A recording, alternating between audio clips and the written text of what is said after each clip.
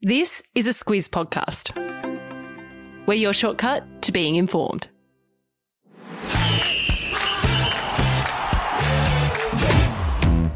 Good morning, this is Sport Today, your weekday sports news podcast that puts you ahead of the game. I'm Sam Ferris.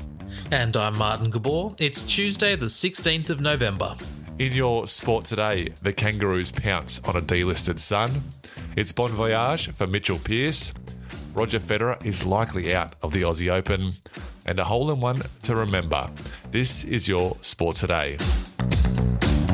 We're a little over a week away from the AFL draft, but it's already created some headlines. Yesterday, North Melbourne signed delisted but still contracted Gold Coast Suns midfielder Hugh Greenwood. Gabs, the media are calling this one a heist.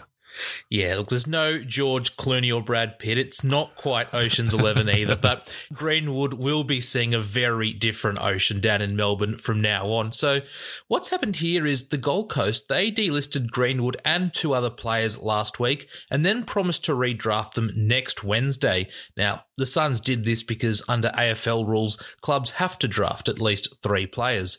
The Suns, they've got picks 3, 97 and 115 in the draft, and they were going to use the last two picks to redraft Greenwood and Rory Thompson, and the third player, that's youngster Jez McLennan, he was going to be picked up in the rookie draft.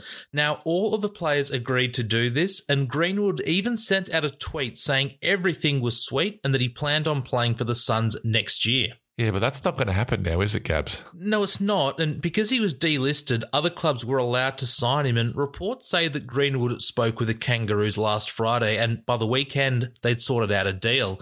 Now, reports say that Greenwood was on around $400,000 a season at the Suns, but he only had 1 year left on that contract. His new deal is for 2 years and reportedly for about the same money, but reports say that his contract could be extended for a third year and then he'd earn around $1.2 million.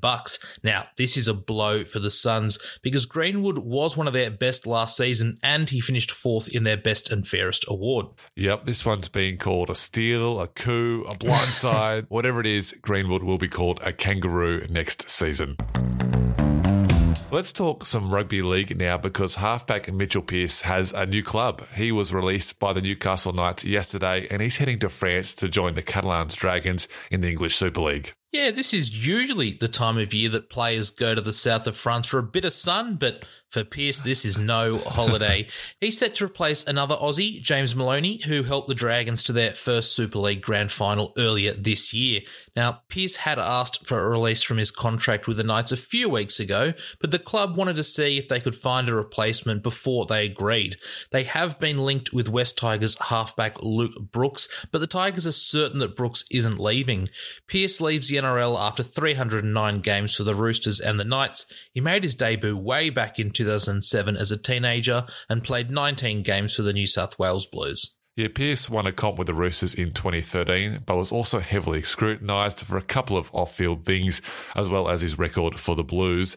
That brings us to today's trivia question brought to you by the League Live mobile app that's got all the league stuff you could ever want.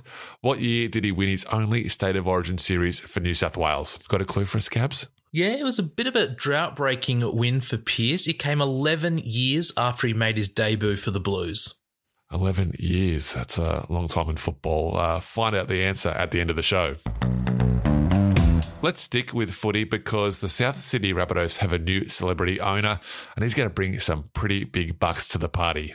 Yeah, I know you like to dabble in the stock market, Fez, but I reckon this guy's got you pretty easily covered. Big time. So we're talking about Mike Cannon-Brookes, who's the co-founder of software company Atlassian. Now, it's not exactly clear what his net worth is, but the figure starts with a B, so we'll let you do the maths. To put it simply, Cannon-Brookes has bought a 1/3 share of Blackcourt, who owns 75% of the Rabbitohs. It means he's now a co-owner alongside other big-name supporters Russell Crowe and James Packer, who also have a 25% stake in the club.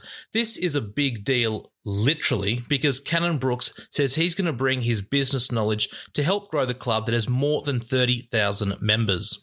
Yeah, this isn't the first time investing in a team for Cannon Brooks. Last year, he became a part owner of the Utah Jazz in the NBA. And you're right about his worth, Gabs. I couldn't find an exact number, but last month, he pledged $1.5 billion to limit climate change. Rugby fans, get ready to mark your calendars because the Super Rugby Pacific schedule is out and it's extra super this season. Does that make it supercalifragilisticexpialidocious? I don't know about that, but this will be the first year of the new Super Rugby comp, and it's going to feature 5 teams each from Australia and New Zealand, and also 2 Pacific Island teams, the Moana Pacifica and the Fijian Drua. This year we'll also have a Super Round, which is pretty much the NRL's Magic Round, where all the games are going to be played at one stadium on the same weekend. Super Round will be round 2 from February 25 to 27, and all 6 matches are going to be played at Melbourne's Amy Park. Magic Round has been a huge hit for the NRL over the past few years and will return in round 10 in May at Suncorp Stadium in Brisbane. The Super Rugby Pacific season starts on February 18 and finishes 18 weeks later on June 18. I've put a link to the full schedule in the episode notes. To tennis now, and it looks like the Australian Open will be without another major star. Roger Federer is unlikely to play for a second year in a row. Yeah, and this is all according to his coach, Ivan Lubicic. So Federer turned 40 this August and he's still recovering from a 3rd operation on his knee. Federer missed the 2021 Australian Open because of injury, and he's only played 21 matches on tour this year, with his last match a straight sets loss in the quarters at Wimbledon. It means that the Australian Open will likely be without Federer and possibly world number 1 Novak Djokovic, and between them, they've won 15 of the past 18 Australian Open men's singles titles. Djokovic still hasn't revealed his vaccination status, and it's increasingly unlikely that unvaccinated players will be given an exemption to come and play. The good news for Australian Open spectators and organisers is that Rafael Nadal is planning on playing in Melbourne. Lubicic also said something that will please Federer fans. Roger has no plans to retire and that he'll be back at some point next year. Aussie golfer Sue O has been sharing her parent VW in Melbourne, but yesterday she got a serious upgrade.